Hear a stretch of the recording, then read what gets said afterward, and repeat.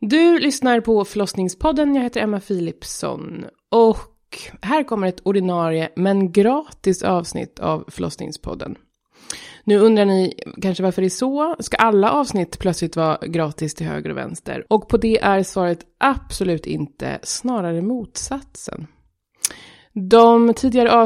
Många av de tidigare avsnitten som ligger ute i kylan och är gratis i dagsläget kommer att flytta in i Patreon-värmen. Så det här är ett litet lockbete och en liten reklampelare så att ni förstår vad ni som inte är Patreons missar. Och det för oss raskt vidare till veckans avsnitt och gästen Emilia. Många av er följer henne på Instagram. Några av er har läst hennes fantastiska bok En förälders födelse. Jag har läst den, jag har lånat ut den 100 gånger och jag tycker så himla mycket om den. Och jag har haft äran att utbilda Emilia till doula. Emilia är fotograf och jobbar just nu med ett projekt som heter Svenska förlossningar och det har nämnts tidigare i podden. Därtill är hon klok som en bok och det här avsnittet är magi. Ren och skär magi. Och det gråts och det känns och det är viktigt.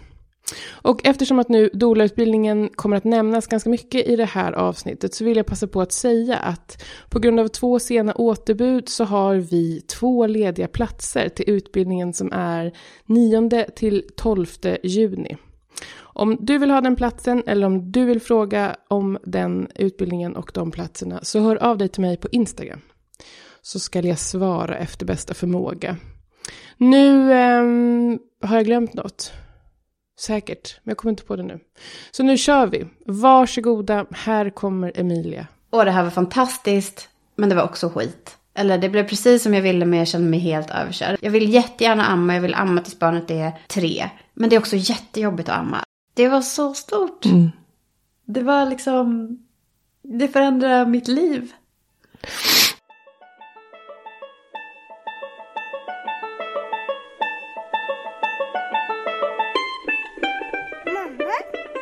Hur är din dagsform? Alltså den är väldigt bra. Jag känner likadant. Jag känner så här att det känns så himla roligt och fint att vara här. Och att jag verkligen vill ha det här liksom, samtalet med dig. Det känns jättehärligt. Och du har varit här en gång förut. Du kom upp hit. Visst var du här uppe snabbt och hälsade på min hund? Det var jag. När du gick min och Annas doula-utbildning. Men det kändes lite högtidligt här när jag gick över gården. För jag kände, det var ju exakt ett år sedan som jag gick doula-utbildningen för dig.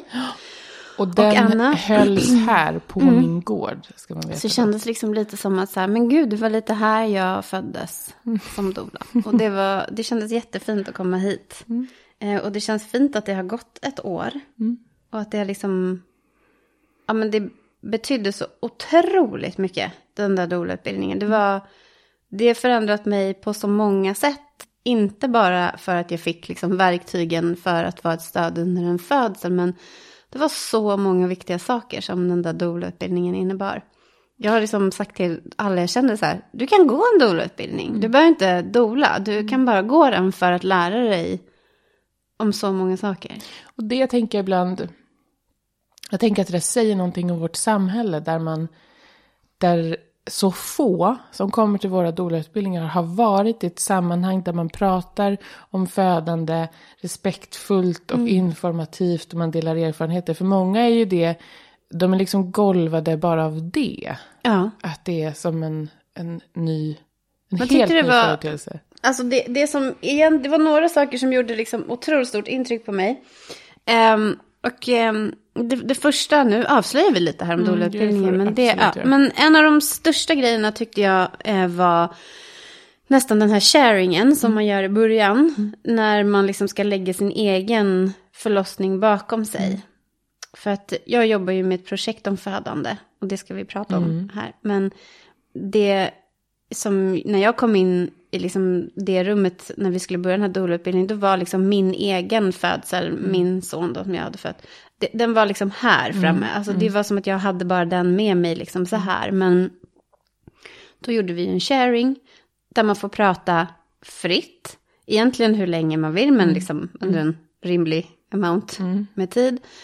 Och alla som var i rummet bara tittade på en och ingen avbröt, ingen tröstade, ingen liksom klappade en eller ingen gjorde, alla bara satt och tittade på en och liksom nickade eller, alltså det fanns ju ändå liksom alla lyssnade liksom aktivt. Och jag kände själv att det är liksom första gången som jag har fått berätta om min födsel utan att någon liksom jag vet. Stackars, gud, men herregud. Och liksom, och att efter det, men jag berättade ju och jag blev ju jätteledsen.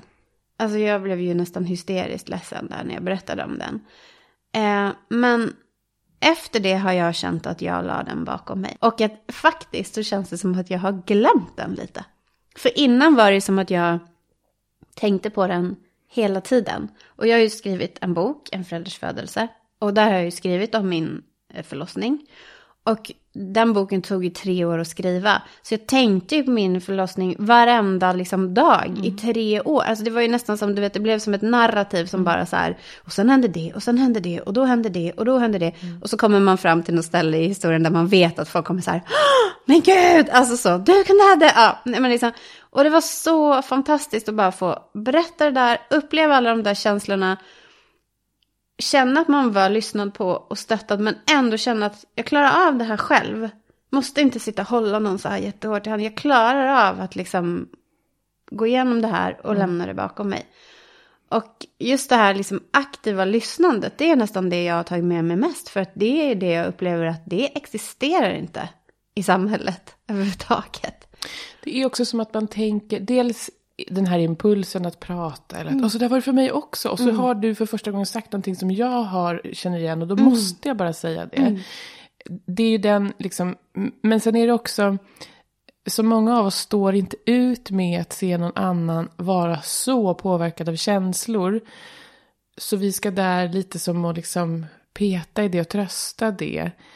Och det jag har lärt mig från den här sharing-övningen, det är att när mina barn gråter så är min impuls är ofta att så här, ja så att de ska liksom sluta, så här, istället för att låta dem gråta. För jag kan det i mitt yrkesliv, men privat så har jag upptäckt att men det är precis samma sak. När mitt barn kommer och gråter så vill jag att han ska sluta. Istället för att bara gråta över ditt skrubbiga knä som gör ont och förnedringen i att ramla. Vi låter det få vara en stund och gråta utan att jag ska dämpa det. Liksom. Men det är väl en sån liksom, social grej att vi vill dämpa andras liksom, tårar på något vis. Ja, och framförallt så känns det ju som att vi vill komma med råd och vi vill berätta om våra egna erfarenheter. Och jag förstår, det är liksom helt mänskligt, men det finns inget finare, och när det kommer till födande så finns det inte heller någonting liksom effektivare när det kommer till att stärka någon som själv ska liksom gå igenom den här upplevelsen än att bara lyssna. Alltså inte säga någonting om hur det var för mig eller mina erfarenheter liksom, utan bara liksom härbärgera det. Och det är verkligen en övning att ta in det du säger, härbärgera det och inte direkt själv börja komma med. Och sen om någon frågar, vad tycker du? Eller hur var det för dig? Eller så här, okej, då kan man ju ta det vidare. Men det gör man inte så ofta. Nej. Om man väl är tyst så kommer man märka att det är inte så ofta den liksom, följdfrågan kommer. För att behovet var att bli hörd och lyssnad på. Men det tyckte jag det förändrade mitt liv, skulle jag säga.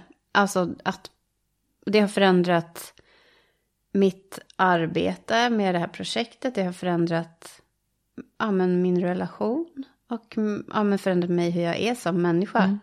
Så jag är jättetacksam för det. Sen tycker jag att det var så mycket annat med liksom både såklart hela upplevelsen att prata om födande, precis som det här som du sa, på det sättet man pratar om det i det här sammanhanget. Men det var också alla föreläsare som var där, hur engagerade de var. Alltså även fast det var liksom folk som håller på med väldigt liksom konkreta, alltså det är som amning väldigt konkret, alltså fysiskt liksom på bröstet här, så här gör man så här. Så också den här mentala aspekten av det. Och liksom Gudrun Abascal som var där och pratade, och hon också är väldigt, hon brinner verkligen för, liksom, hon är aktivist.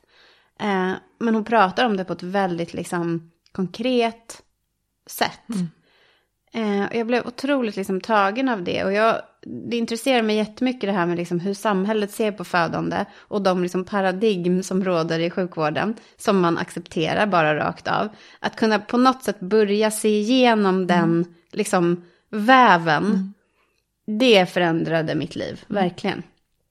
Så jag är jättetacksam. Jättetacksam, Emma. Vilken underbar feedback tänkte jag säga. Men vilket underbar review av min utbildning.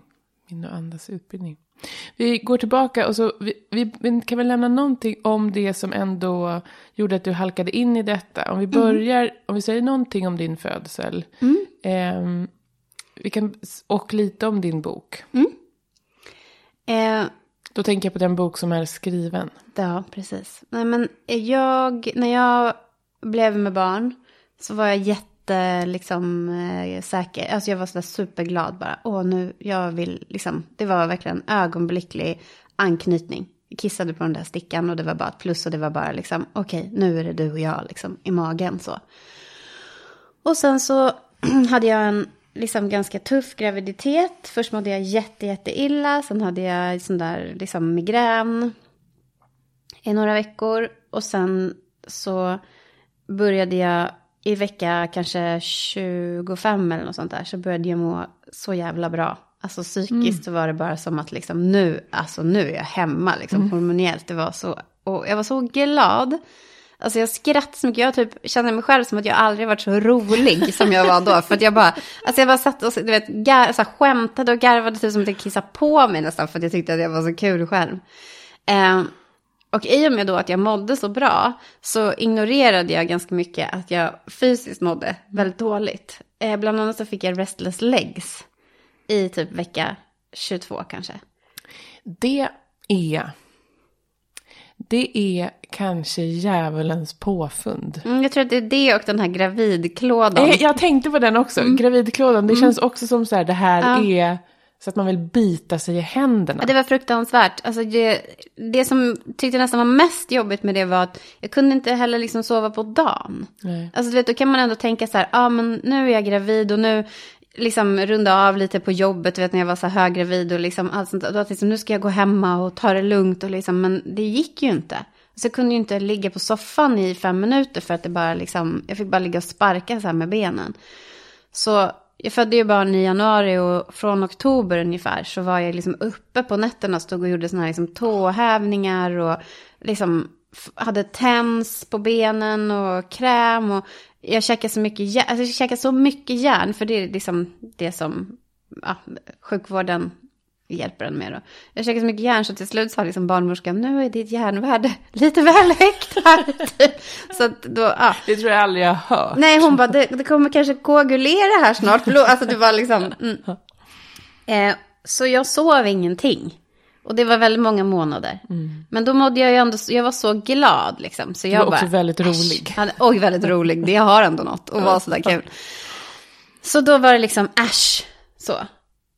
Och jag tror hela den liksom inställningen, den började liksom inte för att det skulle bli jättebra. Det tror jag, tyvärr. Alltså, jag var ju liksom i mitt livsform också när jag blev gravid. Jag var så där liksom bara yogade liksom jämt och käkade skitbra och bara var liksom, och då tänkte jag bara, men jag är så stark och fit och liksom, det här kommer gå så bra typ. Och någonstans på vägen så lyckades jag liksom, fast jag förberedde mig, alltså genom att läsa alla de här klassiska böckerna och jag gick en sån helt klassisk liksom profylaxkurs och ingenstans på vägen så lyckades jag uppfatta att födande handlar mycket om acceptans, att liksom överlämna sig, att erkänna för sig själv att det är jag som ska föda barnet. Och det handlar inte om jag är jättestark och jag är i jättefysiskt god form och jag kommer bara kriga ut den här ungen och det kommer gå så himla bra för jag är stark och jag har...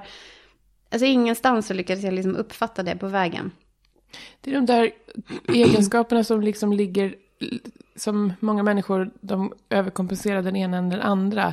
Men acceptans och att ge upp ligger, tror jag, om jag liksom bara spekulerar, långt ifrån att vara stark. Liksom. Det är som att man tänker att om jag bara äter bra och är stark och en viss typ av person så kommer jag lösa det.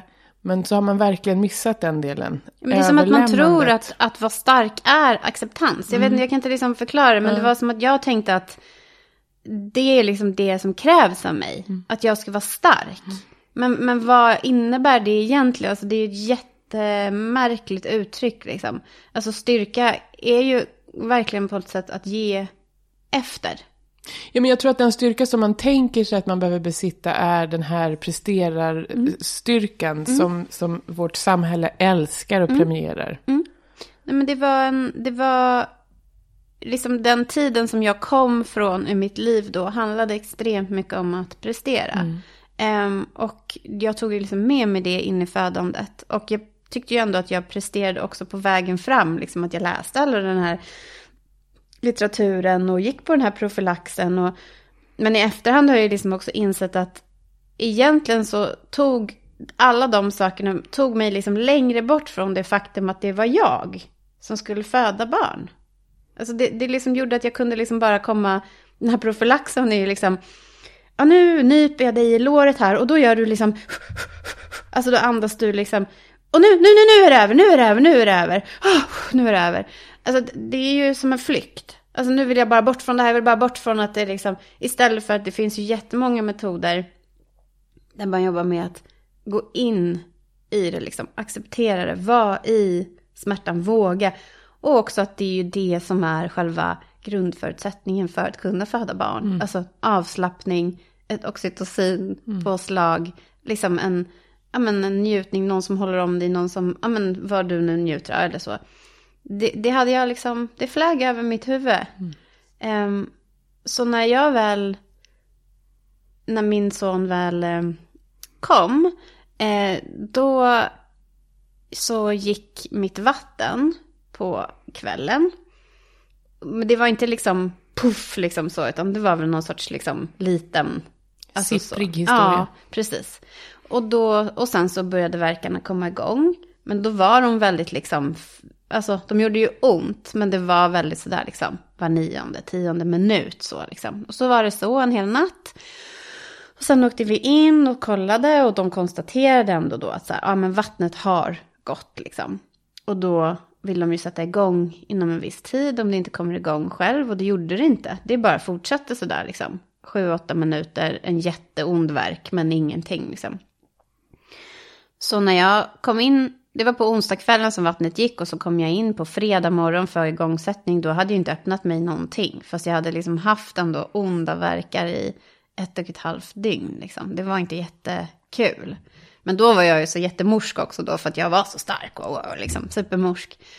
Och sen så satte de igång mig med igångsättning och shots och så. Och det gick liksom jättelångsamt. Det gick liksom inte alls framåt. Och en jättekonstig sak som hände var att jag fick jätteont. Liksom som i rygg. Alltså det gick liksom upp i ryggen och så nästan hela vägen upp så här över axeln. Och så, alltså man skulle kanske kunna jämföra med någon typ av ischias eller njursten. Alltså det var väldigt mycket så här, är det njursten eller är det, alltså de visste inte vad det var liksom. Men då den smärtan var så intensiv så att jag liksom började kräkas och blev helt likblek och liksom började svettas och skrek och liksom och då första gången det hände, för det kom tillbaka flera gånger under den här långa förloppet då fick jag en epidural. Och då hjälpte ju det. Och sen så fick jag sova. Och sen var det ju då lördag. Och så hände det ingenting på hela den dagen. Och ditt vatten gick onsdag kväll. Onsdag kväll, precis. För här har man ju liksom en trötthetsaspekt att alltid kämpa emot. Ja, jag var så trött då. Men så gick hela lördagen. Och under lördagen så hade vi liksom ett moment när vi hade en barnmorska. Det var så fint, för då var det ganska lugnt under lördagen jag var på Södertälje BB. Och då hade vi en barnmorska in hos oss ganska många timmar på dagen. Hon satt i soffan, så här som du gör nu. Och jag satt på en pilatesboll och min kille satt bakom mig. Och då satt jag och så tänkte jag så här, varje gång jag fick en värk så tänkte jag så här, att jag dök ner, såg liksom framför mig som en grotta liksom, som var som en så här is. Du vet när man ser en sån här film från polartrakterna och så är det så här blått. Tänkte jag så här, nu ska jag sjunka ner, tung, utan rädsla. Och sen när verken gick över, då var det som simma upp, ta luft och så sjunka liksom. Och det kände jag vet inte hur lång tid det var, men några timmar liksom. Det kändes som att, ja men nu gör jag liksom det här och nu. För jag upplever ibland att förlossningsvården slutar att betrakta somliga som födande. Och det smittar av sig. Om man betraktas som en patient som kanske, eller kanske inte, kommer att få ett barn, lite sådär på någon vänster, i igångsättningar, då slutar man också. Då är det som att man också ger upp att axla den rollen. Och då ibland när det kommer barnmorskor som betraktar den som är mitt uppe i en lång igångsättningsprocess, bara ser den som så här, du föder ett barn nu. Då är det som att de bara, va? Gör jag? Ja, just det. Och så är det som att man på något sätt får någon sorts kraft ifrån det. Men det var nog precis så det var. Hon kom in och satte liksom akupunktur och hon gav aldrig upp. Hon var liksom bara, men du födde barn och liksom, hon är underbar. Eller hon var underbar. Men de liksom timmarna upplever jag ändå som väldigt liksom värdefulla. Men då sa jag också till henne hela tiden så här, du vet, jag har väldigt ont. Och då sa hon så här, nej men du är så bra bedövad. Du har ju ryggmärgsbedövning. Och jag sa så här, men gud, om det gör så här ont liksom med bedövning, hur ont gör det liksom utan då? Alltså så där. Och så pratade vi lite om det. Men sen då fick jag tillbaka den här konstiga, om det var något njurstensanfall eller liksom vad det nu var. Och då upptäckte de ju att den här epiduralen hade ramlat ur. Så då mitt under det här anfallet när jag liksom bara kräks och liksom gråter och är liksom, då kommer det ju in en ny narkosläkare som ska sätta om det här och det ska sättas om och det går inte och det sticks flera gånger i ryggen. Det blir liksom, ja, det var väldigt liksom övermäktigt. Jag kände liksom, men det här är så övermäktigt allting. Men sen fick de in den där epiduralen och det hjälpte ju såklart och då blir man ju liksom jättelättad. Och då var det liksom, okej, nu ska vi ta ett omtag liksom, nu ska vi ha en ny plan. Och då sa de liksom att nu tar vi det timme för timme, för nu är du öppen 7 centimeter. Och liksom nu tar vi det en timme i taget och så ser vi om du öppnar dig mer liksom. Och så, ja. Och sen så sa de också att vi ska stänga av det verkstimulerande droppet. För jag hade ju också då verkstimulerande dropp hela tiden.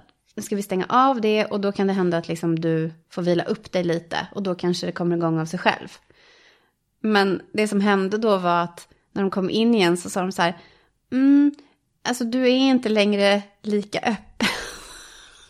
Och det kan ju vara då kanske lite, tror jag, att det där droppet håller igång lite liksom så. Och så kanske, ja. Det kan ju vara att man såg fel eller kände fel eller ja, vad det var. Men konstaterade i alla fall att det gick inte framåt. Och sen så gick det några timmar till och så började jag känna liksom, gud jag måste bajsa. Klassisk, liksom, nu vet man ju det så här. Och säger alla, vad bra typ. Men min kille hade liksom gått och lagt sig och sov. Och då hade jag ju liksom epiduralen och det verkstimulerande droppet. Och så hade jag antibiotika också, för jag hade ju varit öppen så länge då. Ja, så jag hade de här liksom ställningarna, så tänkte jag, nu ska jag fan gå och bajsa. Så gick jag, det hade inget toa på rummet då, utan det var korridoren. Så jag liksom hasade mig ut där i korridoren med den där liksom ställningen. Har så tofflor på mig. Och det fylls ju på med fostervatten hela tiden också. Så det har ju varit liksom runnigt fostervatten sedan i onsdags kväll. Så sitter på den här toaletten, kan inte bajsa, kan inte kissa.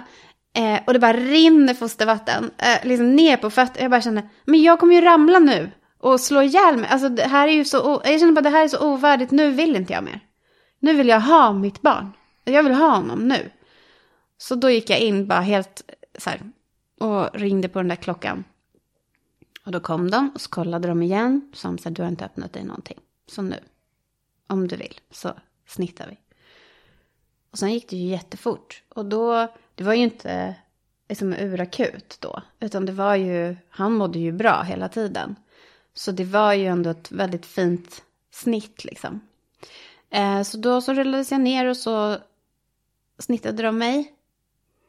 Och sen så ja, men det här ögonblicket liksom, för det är mycket folk och det är jättefint. De presenterar sig och man är i den här sal, liksom, det var ett rum som var som kaklat typ från golvet till taket. Det var som en sal typ. Och sen så liksom gjorde de operationen och sen så var det som att det var någonting i rummet som bara blev liksom, man hörde på ljudet bara så att nu var det något som ändrade sig och så hörde man hans skrik liksom. Och så liksom lyfte de över honom då förbi skynket. Och så la de honom på min hals. Det var jättekort liksom. Bara någon minut. Och han skrek. Och min kille liksom bara la sig ner liksom över oss. Och, alltså det var så fantastiskt ögonblick.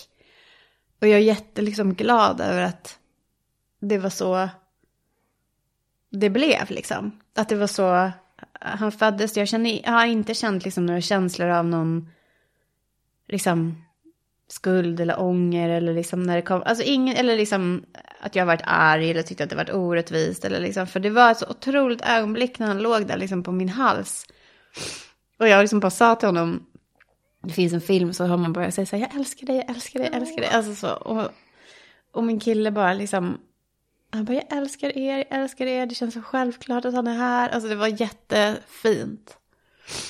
Och sen tog de honom och du vet, de klippte nödsträngen, Erik fick fixa det där och sen kom de tillbaka in och så la de honom på mig och sen sydde de ihop mig. Men det var inte så länge. Men sen sa de då så här, nu Emilia, nu kommer vi söva ner dig. För du har inte sovit på flera dagar. Och jag tänkte så här, nej, jag kommer missa hans första liksom alltså hans första timmar i livet, jag vill inte det liksom. Men så hörde jag bara min egen röst som sa så här, det går bra. Jag var så jävla trött. Och sen så bara liksom medans de rullade ut mig så somnade jag liksom. Men sen vaknade jag och då var jag på uppvaket och det var i någon källare där i Södertälje och jag mådde piss och låg och skakade och hade liksom ont och var jätteledsen. Och den stunden har i efterhand börjat kännas väldigt jobbig. För att då kände jag aldrig liksom att någon hade gjort något fel mot mig eller att jag hade fått liksom en sämre alltså jag hade inte de känslorna då. Jag gav min förlossning en 9 av 10. Min kille bara, du kanske inte ska ge en 10. Det kanske inte är helt trovärdigt med tanke på att de säger att du har haft en mardrömsförlossning. Men jag var ju så lycklig över att han var där. Var det barnmorskorna som sa så? På pappret har du ju haft en mardrömsförlossning. Så det är ju jättebra att du känner dig så positiv. Sa de till mig. Men i efterhand så har jag känt brinner av vrede. Nej, men när man uttalar sig om andras födelser. Nej men det var... Men jag ska bara passa på att flika in ifall att man lyssnar på det här och kommer att sövas. Att många upplever sån ångest när de vaknar upp från att ha varit sövda. Ja. Och ibland är det liksom bara, man hade haft ångest och man hade sövts för, vad vet jag? Ja, blindtarmen. Exakt. Jag säger inte det som någon, jag tänker att om någon har med sig det i en kommande kejsarfödelseupplevelse och tänker, vänta, det här har jag hört någonstans, det här kan vara vanligt och det kommer gå över, så är det toppen. Det kan också vara det här att man skakar jättemycket, och det gjorde jag. Och det kan ju vara från epiduralen och... Men det som hände med mig, det var så här att jag fick ju ligga på det här uppvaket då i flera timmar själv. Och det vill jag också säga om någon lyssnar på det här som till exempel har en planerat snitt, eller att så går det inte till. Om man har ett planerat snitt så får man ju vara på uppvaket tillsammans, och sjukhuset har oftast det som protokoll. Och man kan fråga om det och man kan be om det. Utan det här var ju ett undantag som jag var i ganska dåligt skick, så fick ju min kille då gå upp med Miguel till BB för att Miguel skulle vara på BB. Annars så hade ju de kanske kunnat följa med mig till uppvaket eller liksom så. Men jag har varit med på födslar där för hela familjen har varit tillsammans på uppvaket. Så att det är inte alls säkert att det blir så. Men jag låg där på uppvaket och det var jättejobbigt. Och sen till slut... Jag vet inte hur många timmar som gick, men kanske 2-3 timmar så fick jag komma upp då till BB. Och så fick jag träffa min son. Och då var jag så skruttig så jag kunde inte ens liksom lyfta upp honom. Och då när man håller dem så här i famnen, det kan jag ju se med folk som har fött vaginalt också, det är ganska svårt att se hur de ser ut liksom. Så jag låg så här med telefonen, för jag kunde liksom inte lyfta honom, så han låg så här på min arm, så låg jag och tittade så här med selfie liksom, för att se hur han såg ut. Men efter det, då var jag så uppfylld av att jag hade fött barn. Jag var hög på det och jag var så lycklig och liksom, alltså så. Och det var också då som jag tänkte kanske första gången den här tanken att gud, man borde bli doula liksom. Det föddes något där liksom. Men sen kom vi hem och det blev väldigt jobbigt. Och så här i efterhand så har jag ju förstått att jag fick en postpartum depression, och även min partner, och vi hade jättetufft. Och då började jag ju skriva, och sen det ledde ju till att jag sen skrev den här boken. Och den handlar ju om att det var väldigt svårt på många sätt för mig att bli förälder. Men den handlar ju också om att det var liksom en helt bedövande kärlek liksom, som la sig ovanpå allt det här som var svårt. Så den handlar ju verkligen om det som är liksom mörkt, men också det som är liksom det ljusaste, ljusa. Och det tänker jag är så...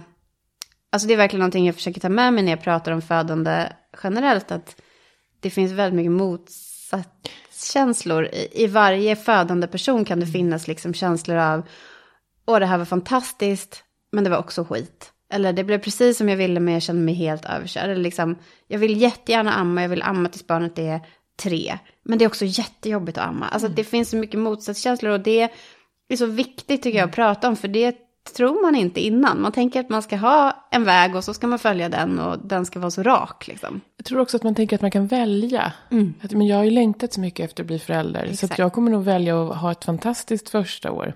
Exakt. Men det som var min behållning när jag läste din bok var också så, för alla vi som hade ett svintufft första år som förstagångsföräldrar, för oss var det en Lisa att läsa, därför att det var verkligen så att så här, kärleken till barnet är en toppengrej. Men det är som att beskriva en sko, och det kan fortfarande finnas en klänning någon annanstans. Alltså det är som att du verkligen du tydliggör också det som pågår i dig, och sen kärlek till ett barn. Alltså det var ett fantastiskt läkande att läsa. Jag älskar den boken. Tack. Och jag älskar de bilderna. Tack.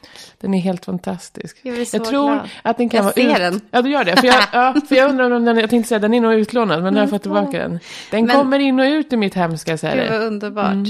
Men jag tror att det som väldigt många upplever när de säger att det är jobbigt, och jag menar, ibland kan jag verkligen känna så här, I can't believe I still have to demonstrate this shit. Alltså den typen av, att, så här, att det är väldigt många som känner ju skam. Och känner också att om jag säger att det är jobbigt, så upplever folk att jag älskar mitt barn mindre. Och det där, alltså jag känner ju så här, men kan vi snälla bara sluta med det? Så här, det finns jättemånga saker som kan vara fruktansvärt jobbiga. Det kan vara fruktansvärt jobbigt att känna att man inte har knutit an till sitt barn. Eller att man känner att man kanske inte känner de här starka kärlekskänslorna. Och att då också känna att man blir ifrågasatt. Alltså det är ett brott. Då begår man ett brott mot en nybliven förälder. Och det är verkligen någonting jag vill liksom slå ett slag för. Att liksom se på de här nyblivna föräldrarna i liksom ett kärleksfullt ljus. Ge dem liksom the benefit of the doubt. Alltså, eller liksom ge dem alltid det bästa på något sätt. Bara var det där stödet. Liksom döm inte. För man dömer sig själv så hårt. Så uppfattar man en ton av liksom judgment i någons röst.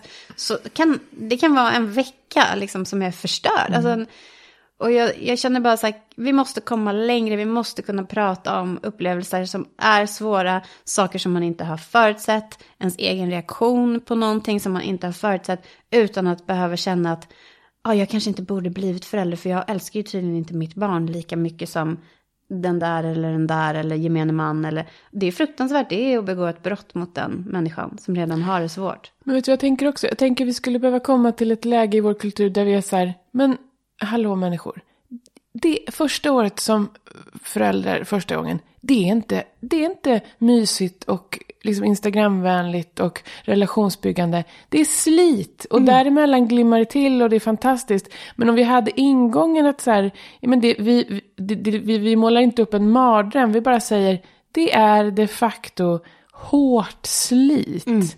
Då tror jag också att man skulle hitta nyanserna i sina egna känslor istället för att tänka, jag känner någonting som inte är enbart positivt. Shit, jag kanske inte älskar mitt barn. Om man gick in i det här som någon sorts, jag hatar lumpenliknelse, men om man tänkte så här, det här ska tydligen bli härligt om ett år, men fram till, och det finns folk som bevisar sig att de kan fortsätta gå ut och äta på restaurang och ha fint socialt liv, och det är toppen, och det kanske jag också kan, men däremellan kommer det att vara pissslitigt, för att det är jättesvårt att bända upp sin själ och bli förälder. Det är en jävla livskris, en fantastisk livskris för många, men inte så lätt. Men jag tänker att det också är, alltså att utvecklas som människa är smärtsamt på många sätt. Och att det är värdefullt att det kan vara det. Och man behöver inte liksom hela tiden tänka att en livsförändring ska vara liksom röda rosor. Utan det kan också vara liksom, man kan välja att göra någonting som man vet kommer vara väldigt jobbigt. Utan att det gör en till en alltså att det är olämpligt för den sakens skull. Och sen så tänker jag att för min egen del, jag var ju den där mamman som liksom gick ut och käkade och hade ett socialt liv och var på fest 2 veckor efter. Liksom, och jag gjorde en utställning och skrev en bok och jobbade heltid från att mitt barn var 2 månader. Och jag ammade inte, för vi skulle ju då dela jämställt. Och jag gjorde ett rekordår i mitt företag, för att det var liksom de sakerna som jag trodde innan han kom att det skulle, alltså de besluten som jag tog, de var ju baserade på den personen jag var innan han kom. Och jag lät liksom den personen diktera villkoren för mitt föräldraskap. Och jag kunde inte göra någonting åt det då, för det var sån jag var. Men jag var oförlåtande mot mig själv när jag märkte att det här känns inte bra. Då jag tillät aldrig mig själv att liksom få ändra mig eller liksom tänka att det kan till och med vara så att det är inte det här jag vill längre. Jag tillät inte mig själv det. Jag bara liksom körde på.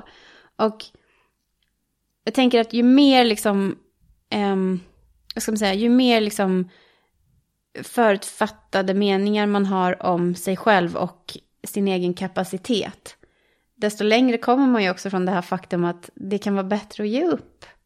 Ge upp.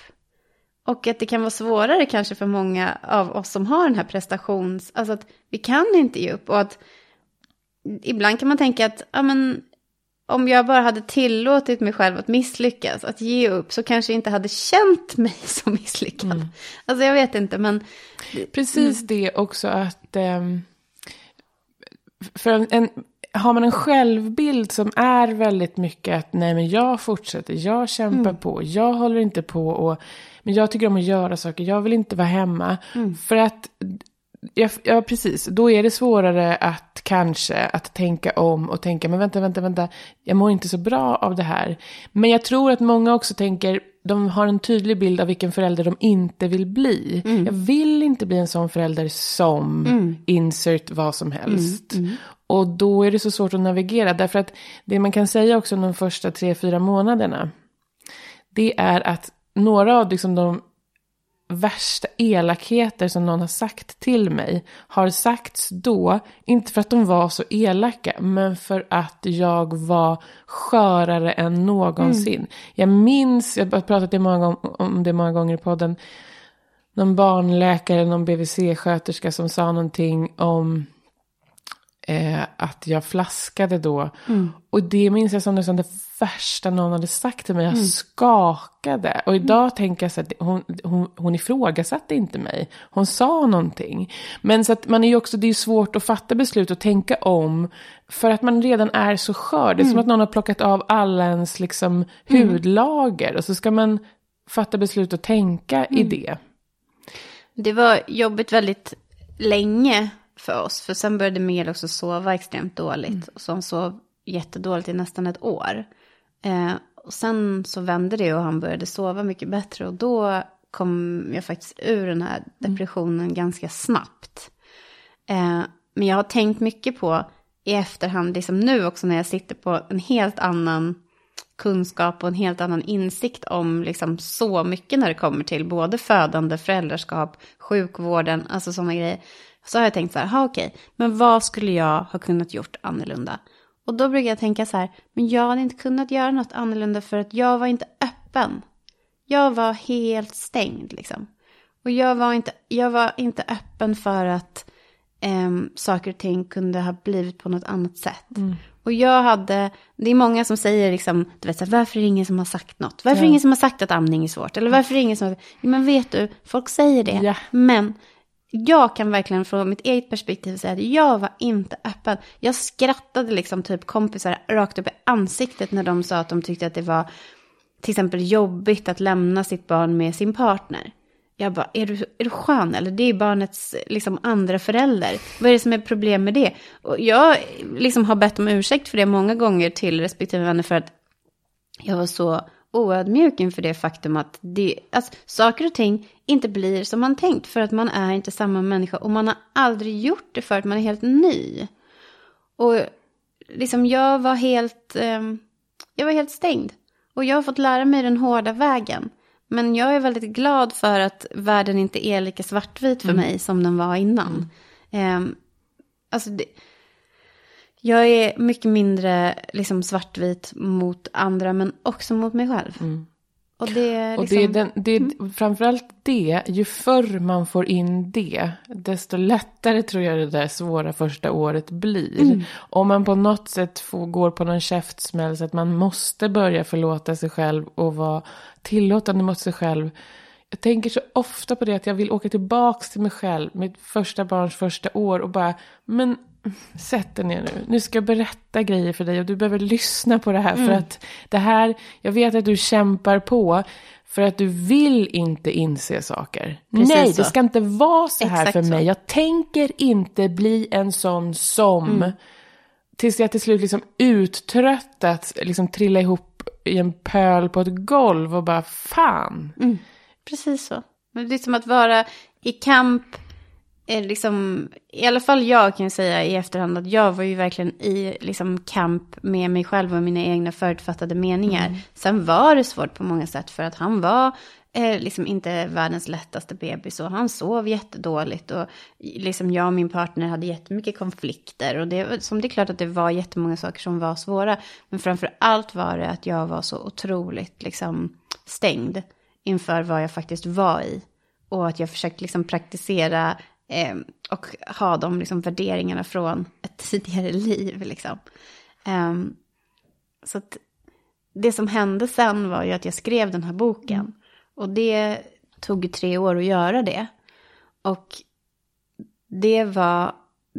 det som har varit så fantastiskt med den här boken har ju varit att den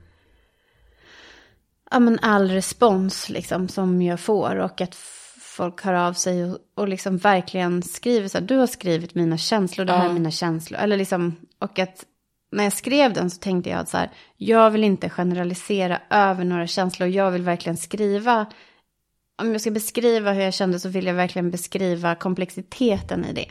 Och det tror jag har, att det är det som liksom ändå på något sätt når fram. Att man kan verkligen vara på sitt lägsta och ändå vara så kär och lycklig och veta att det här är rätt beslut för mig. Att bli din förälder var rätt för mig. Men det här är ändå så svårt för mig. Alltså de här... Men jag tror också att det är en bok som inte tänker att den måste liksom fördumma sig själv. Det är som att du har räknat med att du kan skriva och vi kan läsa. Så det är som att du har låtit det vara ganska komplext. Och jag tror att det är det som är liksom den här behållningen som suger till i magen för att man bara, just det. Inte förenklat anno 2022 där det liksom Instagram-texter eller vad det nu är, där det är så svårt att hålla många saker i huvudet samtidigt. Men det här fick ju verkligen vara så. Jag tycker verkligen att det är problematiskt, den liksom tonaliteten som vi har när vi pratar om föräldraskap. Och det finns ju jättemycket föräldraskapsskildringar som görs med liksom, men det är väldigt mycket liksom humor, men det är inte kanske liksom en... jag vet inte, jag tycker det är svårt. För det blir mycket liksom att man bara skojar bort vissa saker också som kanske faktiskt men behöver få vara svåra. Och humor är ju fantastiskt, men det finns också ett sätt att prata om föräldraskap idag som är väldigt så lite putslustigt och väldigt liksom generaliserande, slätar över.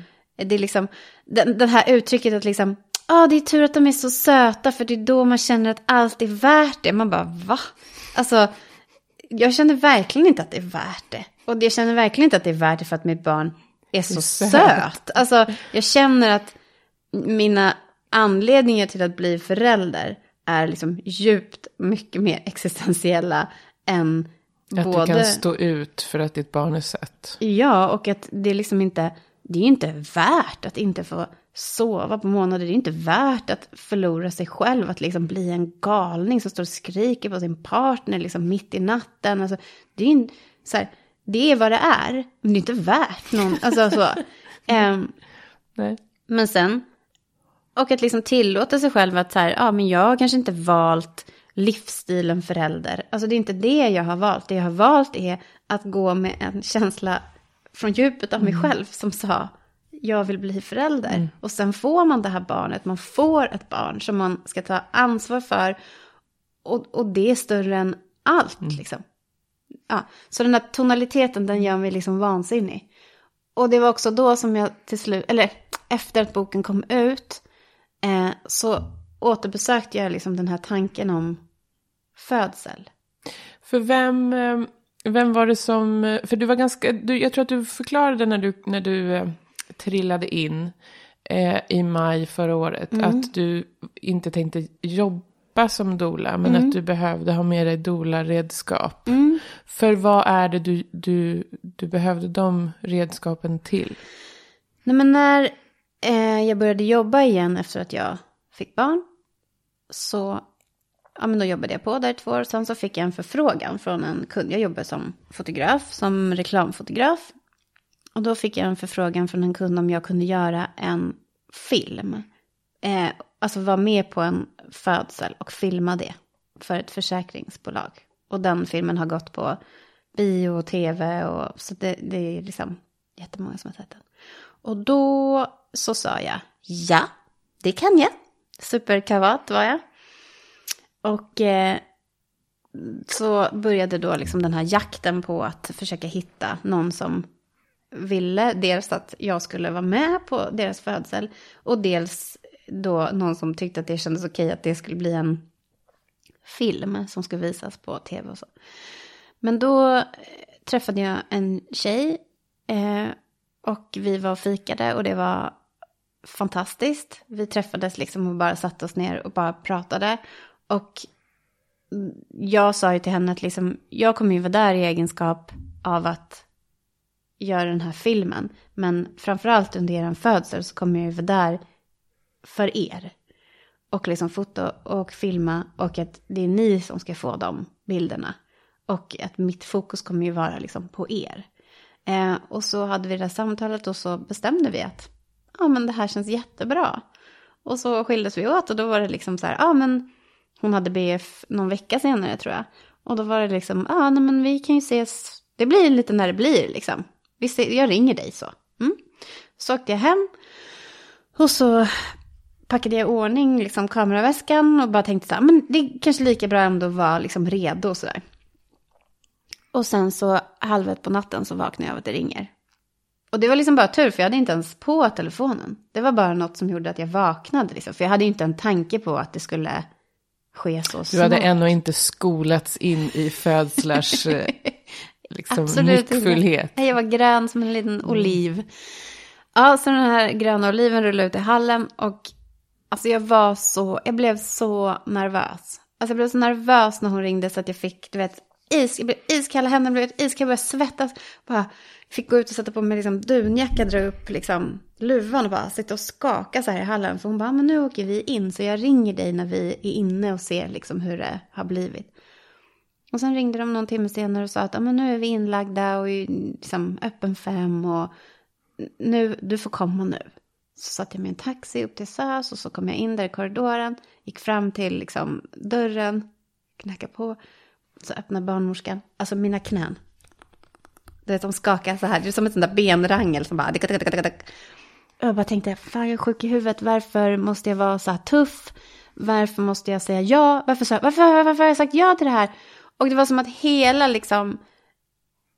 Alltså, jag vill inte säga att det var ett trauma, min födsel. För att jag upplevde det inte som det. Men där och då var det som att allt...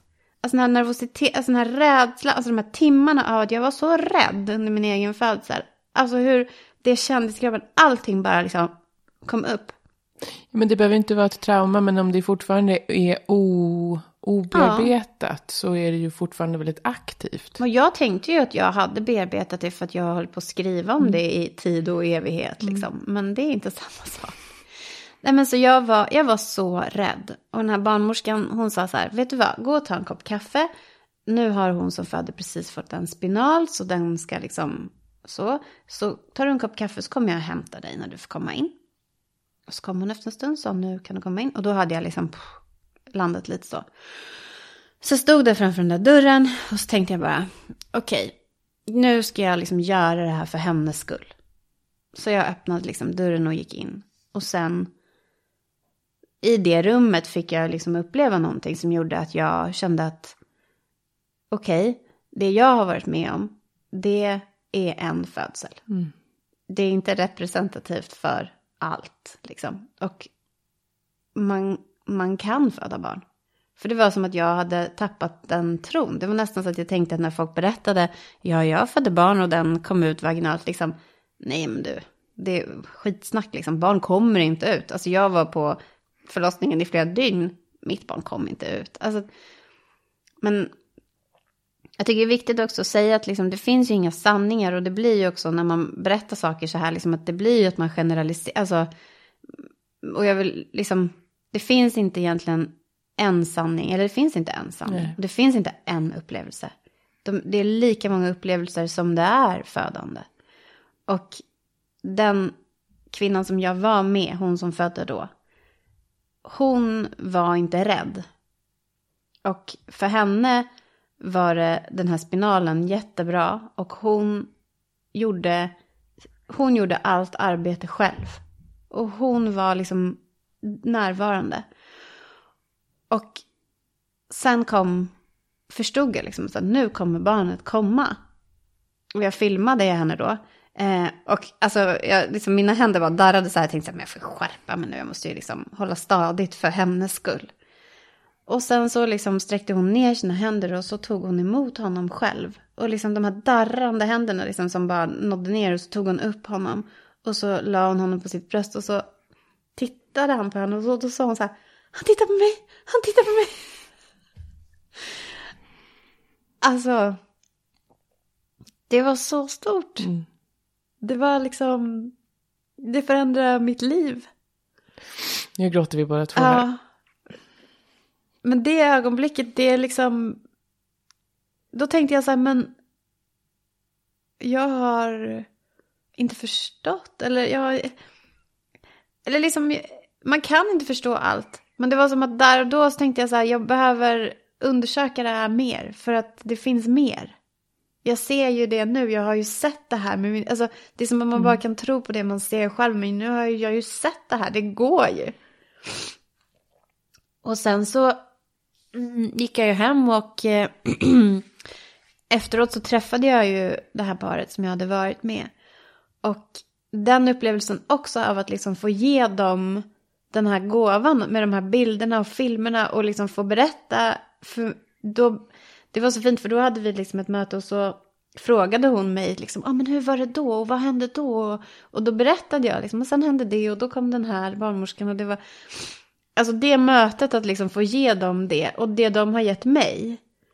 Alltså det var det var jättestort liksom. Och sen så har ju den här filmen gått jättemycket och den här bebisen har ju suttit uppe i tunnelbanan i flera år sedan. Så han är ju 2,5 nu. Men efter det så bestämde jag mig för att men det här måste jag göra. Alltså jag är inte en barnmorska och då var jag inte doula heller. Men jag kan fotografera och jag kan skriva. det är liksom det jag kan. Och det behöver liksom skrivas om det här på ett annat sätt. För att det är så, alltså det här ögonblicket när ett barn föds, det är som en liksom malström i tiden. Alltså det är liksom, ja men så här, mänsklighetens epicentrum. Alltså i energi. Och även om man själv inte har barn eller vill ha barn, så är man själv född.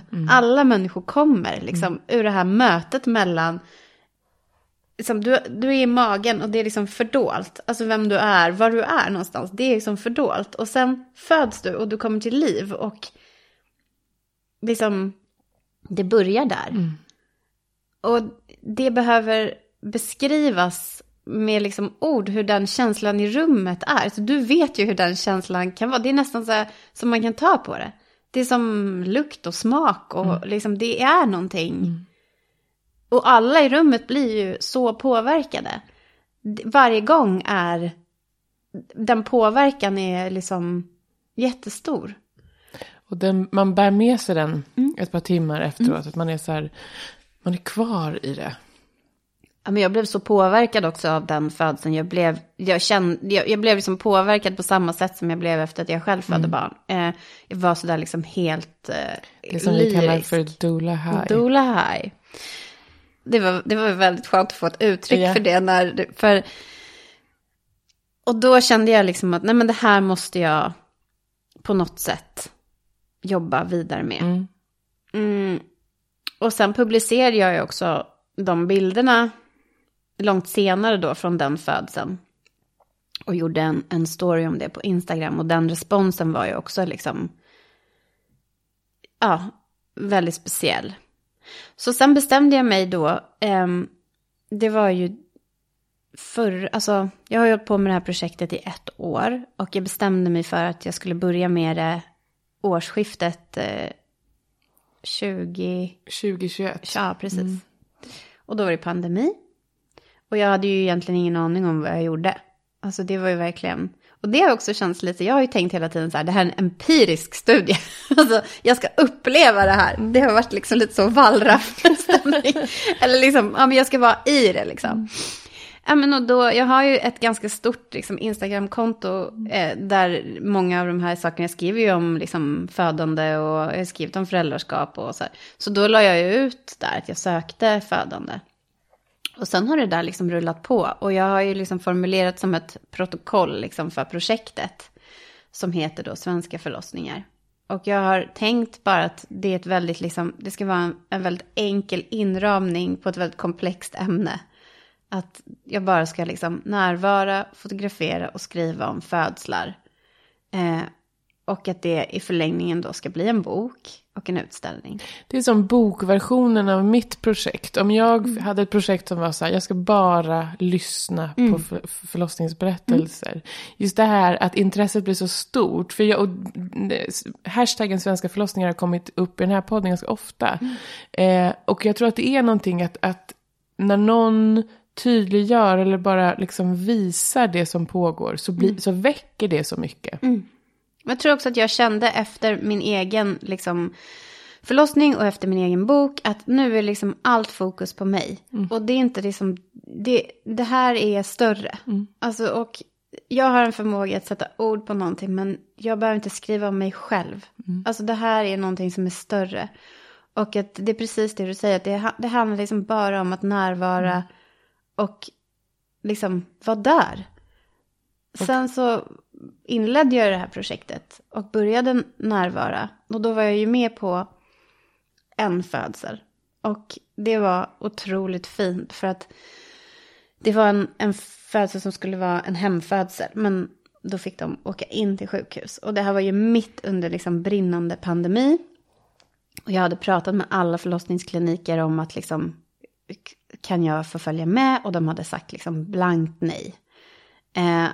Nej, men de födde med Cayenne Ekjord som är då en liksom legendarisk hembarnmorska.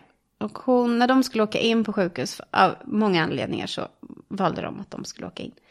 Då tittar hon på mig och säger så här, ha, ska inte du följa med? Och jag säger liksom, jag håller på att packa upp mina grejer. Så nej men jag får inte följa med. Men vadå? Du är ju deras doula. du måste ju följa med. Ja, men de har sagt att jag inte får följa med. För jag är inte doula. Jag är inte utbildad doula. Du är en doula. Jag ser det på dig. Du är en doula. Och när hon säger det, då tänker jag att man bara, okej. Nej, men alltså jag sträckte upp mig så mycket. Så då ringde hon till förlossningen och sa så här, de har en doula med sig. Det går väl bra? Och då vågade jag antagligen hon på förlossningen inte säga nej, för att det var Kajan Ekjord som ringde. Så hon sa, ja det går bra. Och då åkte jag med in där. Och så tänkte jag, nu ska inte jag liksom fastna på det här att jag inte är en utbildad doula. Nu är jag deras doula. Och nu är det viktiga här att liksom det är fokus på dem. Jag ska stötta dem. Och vi ska komma igenom det här tillsammans liksom. Och pappan i det här paret, han var britt. Så jag tror att han uppskattade det otroligt mycket att jag var där. Eller jag vet det. Och sen så efter vi kom in ganska tidigt på kvällen, kanske vid 10-tiden på kvällen, och deras barn föddes vid 12 dagen efter.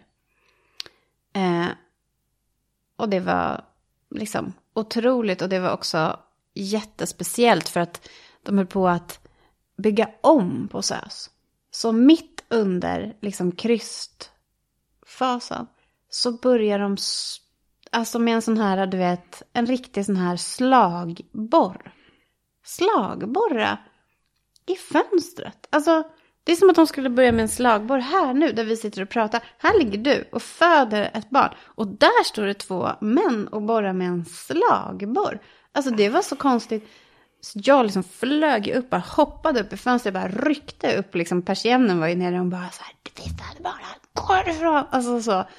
Och de bara, okej, förlåt. Men man bara tänker, men det är ju helt sanslöst. Ja, det är helt sanslöst. Alltså jag förstår att man måste bygga om även sjukhus. Men alltså det där säger ju så mycket bara om vad man tänker att födande är. Här ligger du, det går jättebra. Föd nu, varsågod. Det här tar bara en kvart. Precis, ni kan komma tillbaka när ni har druckit kaffe, för då är hon klar. Men ja, jag tror inte att hon uppfattade det alls. Men jag registrerade just den här absurditeten liksom. Och sen så kom ju deras lilla son och de var ju liksom lyriska. Och det bandet liksom som vi hade fått under den här tiden var liksom, nej men det var fantastiskt. Men jag satte mig också i taxin hem och var helt skakig. För jag kände att så här, det här blev väldigt mycket för mig. Och var det därför som du ville utbilda dig sen? Ja, jag kom hem och googlade doula-utbildning. För jag kände att här borde det finnas någon som kan möta upp mig. Alltså nu skulle jag ha en doula-kollega som jag kunde ringa och debriefa med. För att det här blev liksom från att jag skulle då vara med på deras födsel och liksom Cayenne skulle vara där. Och, alltså, till att liksom nu är du deras doula. Och jag tog på mig det med glädje. Alltså det var inte liksom, alltså jag är så glad och så tacksam mot dem. Och liksom, det var fantastiskt att vara med. Men det var väldigt stort. Och då kände jag liksom att men jag behöver få lite kött på benen här. Och sen så skrev jag till henne efter och så skrev jag så här, nu har jag anmält mig till en doula-utbildning. Så skrev hon så här, du behöver inte gå om doula-utbildning. Du är den bästa doulan. Alltså så det var ju liksom, jättefint. Men sen så gick jag ju sen var jag ju med också på en hemfödsel till efter det då. Och som har pratat om dig i den här podden. Så att jag tänker att Hanna är helt okej med att du pratar om det. Ja, och då var det ju en doula med. Och då upplevde jag också att så här, det är väldigt stor skillnad på att vara enbart fotograf. Och också att liksom vara där som den enda stödpersonen. Och det här är någonting man kan prata hur mycket som helst om. Hur det faktiskt är att vara den enda stödpersonen. Och hur det faktiskt är att ålägga en partner fruktansvärt mycket. Jag har varit bland annat på en födsel nu nyligen. Där det var många stödpersoner med. Och hur den avlastningen på dem. Alltså hur vi kunde avlasta varann. Och att man inte gick därifrån och kände sig som ett liksom utskakat litet löv. Utan man gick därifrån liksom så fylld av massa energi för att vi var många. Liksom. Och man binder också någon sorts energiväv när man är många. Det är inte bara det att man själv inte måste ta allt, utan det är också som att det blir som en väv där den som föder liksom kan, som en matta, där den kan liksom vila i att det blir lite mysig stämning och man så här. Det är lättare att vila när det är många trygga liksom, stödpersoner, upplever jag ofta. Ja, det upplever jag också. Och jag upplever också att det är skönt att liksom, alltså jag tänker också verkligen då på partnern, att när man är många stödpersoner så har man kanske oftast en roll. Alltså jag då är fotograf och det är min roll. Och då sköter jag den. Och då blir det liksom vilsamt för att jag vet vad som förväntas av mig. Men jag tänker också då på de här partnerna som är liksom ensamma i den här sitsen första gången. Att man inte vet. Och att det också gör att man upplever en födsel som så himla stressig. För att man liksom hattar omkring och liksom istället för att ja, men, du är partner, här finns partnern och så finns det dolan. Kanske finns någon mer. Och du gör det. Du står här och du håller om. Och du är där. Det är ju lättare att vara i rollen partner som i kärlekspartner när det finns andra. Men sen tänker jag också, de som säger så, nej men vi vill inte ha med främlingar i det här, utan vi vill göra det själva. Så tänker jag att, sannoliken att ni kommer få göra det själva. För att svenska födslar är en ganska ensam historia på många sätt. Och det tänker jag tänker också jättemycket på det att vi har kommit någonstans i vår kultur där vi liksom pratar så mycket om att amen, det är vi som par som ska göra det här. Eller liksom, och att då tänker jag att det finns, nu har jag hållit på med det här projektet i 1 år. Och jag har upptäckt att det finns lika många sanningar som det finns födande. Men en sak som jag tänker mycket på, det är att det kan säkert vara rätt för några få personer att föda bara dem. Eller till och med bara den födande. Det kan säkert vara rätt. Men för de allra flesta. Jag nickar så mycket att jag får inte. Det här är ljuv musik. För de allra flesta så är det nog otroligt hjälpsamt. Otroligt hjälpsamt att ha flera stödpersoner där. Och man kan liksom inte säga det tillräckligt. Och man kan inte pracka på den här insikten på någon som inte vill höra den. Men jag säger den här i podden så kanske det bara tar något fäste någonstans. Liksom. Att vara flera som kan erbjuda stöd. Det är ju inte heller att ta ifrån partnern en roll. Eller att störa den födande personen. Alltså det är ju inte att alla de här personerna ska vara in your face och störa. Utan det är precis som du pratar om, den här väven, den här liksom mattan där du kan liksom vila och hänga. De är liksom de här stödpersonerna. Och den partner som tänker så här, men jag kommer bli helt utmanövrerad. Vad ska jag liksom bidra här med? Jag är ingen expert. Så tänker jag alltid, jo det är du, för att det är ni som är i en relation. Och ingen kommer kunna, den relationen kommer vara så stark som den är, oavsett om andra personer är med eller inte. Sen kanske det är en sån relation där den som föder inte kommer att vända sig till sin partner för primärt stöd, men det hade den inte gjort ändå i så fall. Nej, och jag tänker också att det upplevde jag väldigt starkt med den första födelsen jag var på, att stödet till partnern som också ska bli förälder. Och den pappan, han var så liksom emotionellt tagen av det här i efterhand. Och han behövde det stödet. Och jag tror att det avlastar ju henne. För att hon liksom visste att han pratade inte svenska. Och nu är det någon här för honom. Och det gjorde ju att det liksom hjälpte ju henne. Och också det bandet man har efterhand. Vi har jättespeciellt band, han och jag. Och jag är liksom jättetacksam för det. Så att... Men Anna brukar säga under våra utbildningar också att de största kramarna efteråt får vi nästan alltid från partnern. Den som har fött och vi har säkert varit toppen. Men partnern är den som bara, gud jag hade inte klarat mig utan er. Det hade de ju, men det är de som är sådär, verkligen har känt en hand i ryggen. Ja. Men det var verkligen, alltså han var så, alltså... Jag tittade på de bilderna efteråt och tänkte jag så här, jag visste inte att man kunde fånga känslor så här på bild. Nej. För han har ingen, Alltså allt har fallit ner. Hans känslor är i hans liksom, ansikte på varenda bild när han tittar på sitt barn och på sin tjej då, som födde barn. Men det var väldigt stort liksom. Både den här första förlossningen var på och den här födseln och sen den här hemfödseln med Hanna. Och, alltså det var väldigt, väldigt stort och på sätt och vis lite övermäktigt att hantera det själv. Och sen så fick jag ju veta då att ni skulle ha den här doula-utbildningen och så anmälde jag mig snabbt som attan. Och så gick jag ju den och ja, det var underbart. Och jag kände ju också de födslarna jag var med på efter det. Det har ju varit helt, alltså det har verkligen varit en annan sak.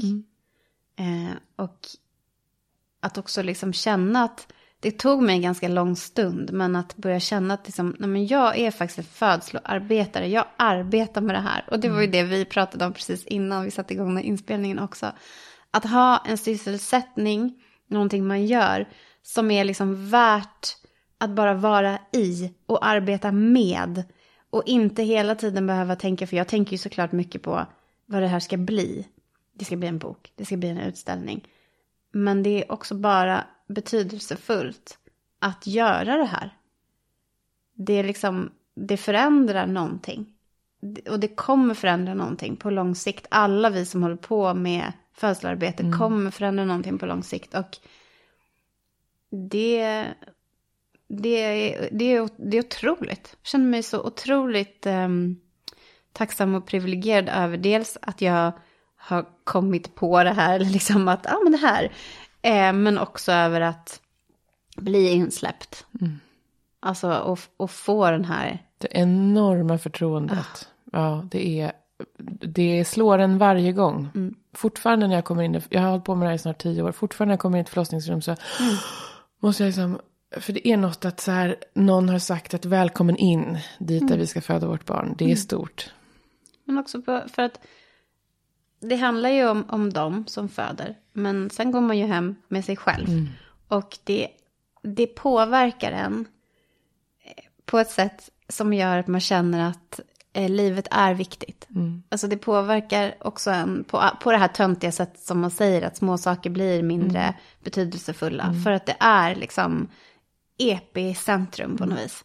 Och jag är tacksam för det. Att jag inte håller på att wastea lika mycket skittid liksom på shit längre. För jag faktiskt håller på med någonting som det betyder någonting. Liksom. Och det ger ett perspektiv på liksom livet och på föräldraskapet. Och det tycker jag också liksom så här då, om man ska dra någon sorts liksom cirkel så här till mig själv och till vad jag fick för start på mitt föräldraskap. När jag låg i den där källaren de där liksom timmarna utan att jag fick träffa honom. Och sen så har jag gått den här doula-utbildningen och liksom vi pratade om det här med liksom golden hour, den här liksom stunden efter när barnet liksom, och jag har sett den här liksom breastcrawlen och jag har verkligen, då har jag liksom känt, men kanske inte var så konstigt heller att det blev liksom lite tufft. Alltså det var inte på grund av det, men det kanske hade liksom, och det kanske hade hjälpt. Och det är okej att jag känner mig ledsen för det. Det är faktiskt okej. Liksom. Det betyder inte att jag kommer skaffa flera barn och göra om det här. Eller liksom, utan det betyder bara att det är okej att jag får känna att det var faktiskt inte toppen att ligga i den där källaren och skaka. Jag hade mycket hellre fått ha honom på mitt bröst. Både för min skull och för hans skull. Det är något så stort också när någon beskriver acceptans på det som är mäktigt. När du så här, det är okej. Man behöver inte komma sen med något, och därför, eller och nu så, men jag har, utan bara, det är okej. Det blev som det blev. Det blev som det blev. Och det var liksom, och allting som jag har lärt mig i efterhand har förändrat mitt perspektiv. Och det tänker jag också är så viktigt på något sätt att prata om, att bara för att man tror att någonting ska bli som det blir eller att man har en inställning betyder inte att det inte kan förändras på lång sikt när man lär sig mer. Men det betyder inte heller att de besluten man tog då var sämst liksom. Eller att man, för återigen, man måste acceptera vem man var då. Och man gjorde ut efter sina förutsättningar då. Men jag tycker det är så häftigt rent liksom existentiellt att ens liksom your mind can expire liksom. Det kan vidgas och du kan förstå saker på många olika plan liksom. Och när vi pratar om födande så har vi ju ganska många olika liksom, vad ska man säga, aspekter. Alltså vi har liksom det fysiologiska födandet.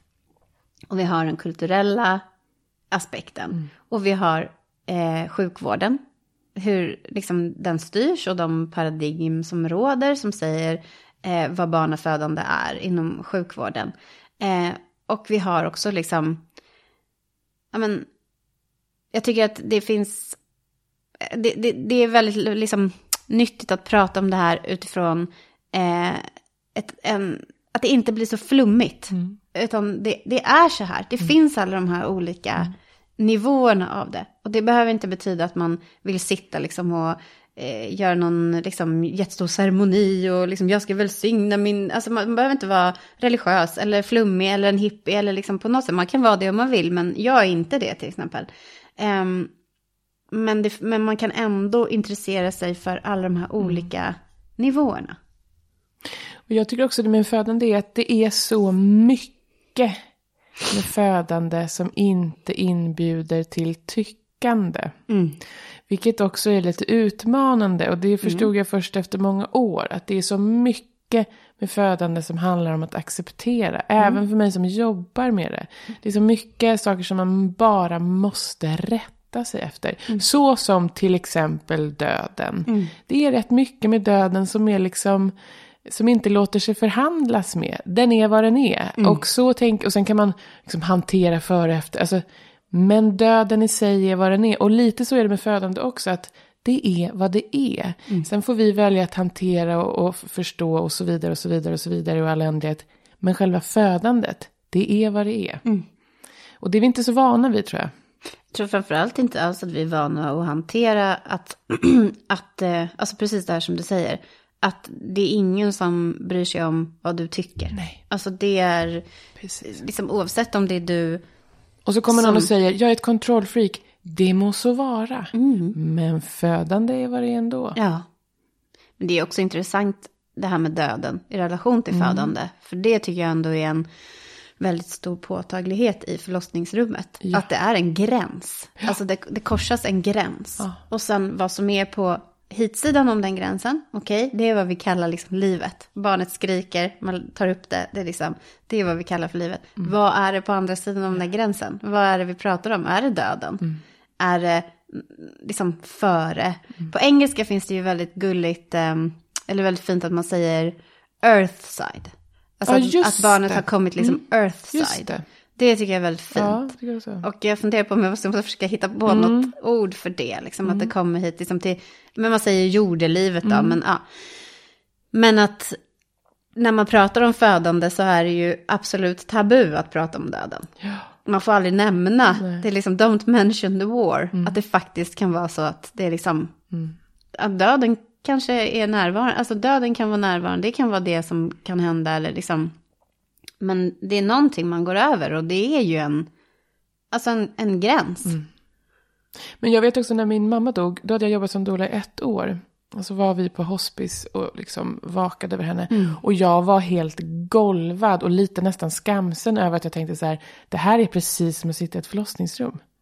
Det, på ett sätt lite samma liksom, energi i det att vi väntar på något som vi inte kan liksom kontrollera. Jag tror att den där jämförelsen är jätteviktig. Jag skrev en artikel om det en gång i Expressen och fick så himla många mejl från folk som sa så här, som inte alls lyssnar på min podd, men som hade läst artikeln och som sa så här, va? Just det, det där har jag aldrig tänkt på. Just det, så kände jag också. Så det är kanske något. Från människor som säger liksom att ja, men jag tyckte det liknade liksom när jag sa hej då till mina föräldrar. Det liknade när jag födde mitt barn. Alltså att det finns. Men det där tycker jag också att det är viktigt om man är liksom en födselarbetare, att våga ta i de där ämnena. Alltså man kanske inte kan kräva det av liksom gemene man som ska föda sitt första barn. Eller så här. Men för oss som ändå har det här liksom, som jobb, eller man säga, att våga vara så här liksom, allvarlig och prata om det här. För att det, återigen, jag tror att det här när man generaliserar för mycket och när man är för liksom check, att det, jag tror inte att det är bra. Jag tror inte alls att det är bra att liksom approacha födande på ett liksom checkt sätt. Det är ju en stor existentiell händelse. Ja, och den här, en del liksom barnmorskor som har jobbat ett tag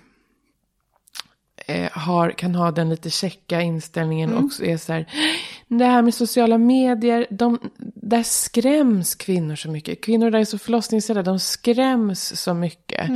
Och så är det som att vi bara har viftat bort liksom jättemånga procent av samtal och känslor som också behöver få finnas liksom. Ja, och jag tänker att liksom det är som att man säger, nu kniper vi istället. Jag håller inte på att prata om livet. Knip. Och så tänker vi på annat. Ja, nej, men det känns ju som en liksom, barock inställning. Bara. Ja. Är det, så här, är det stenåldern? Väck mig liksom. Nu, det där får vi bara vara förbi, känner jag.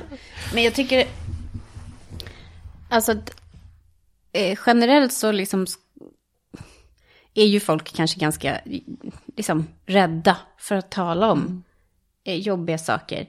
Speciellt i relation till att man väntar sitt barn. Alltså det är klart att det är fruktansvärt att tänka att någonting kommer hända eller liksom något skulle kunna hända.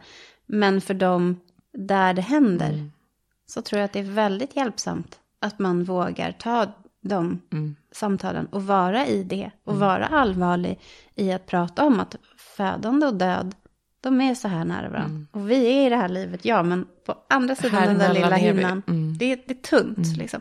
Det är en tunn hinna. Och för de som föder barn stilla så har ju de också fött barn och blivit föräldrar. Och att liksom prata om det och våga ta i det tror jag är jätteviktigt. Du, jag ska börja avrunda. Men jag ska säga så här, vet vi, sa jag uppfordrande, när projektet är färdigt? Det vet vi inte. Nej, det vet vi inte, för att när jag började med det här projektet lite naivt så tänkte jag, jag ska göra 10 förlossningar, tänkte jag förra året. Och det gjorde jag inte. Och det var ju tur att jag inte gjorde det, för då hade jag blivit 10 födslar på ett år är mycket om man inte är van. Då hade jag blivit utbränd.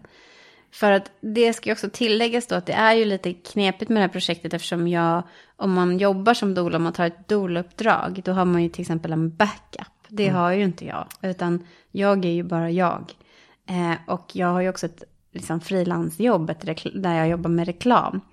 Så då, de veckorna som jag är jour, så kan jag ju inte boka in några jobb. För att det... Du kan inte bara inte dyka upp på saker och säga, men vi hade en födsel i natt. Nej, man bokar inte av ett jättestort reklamjobb. Inte ens tyvärr för att man har en födsel. Så att det är ganska krävande.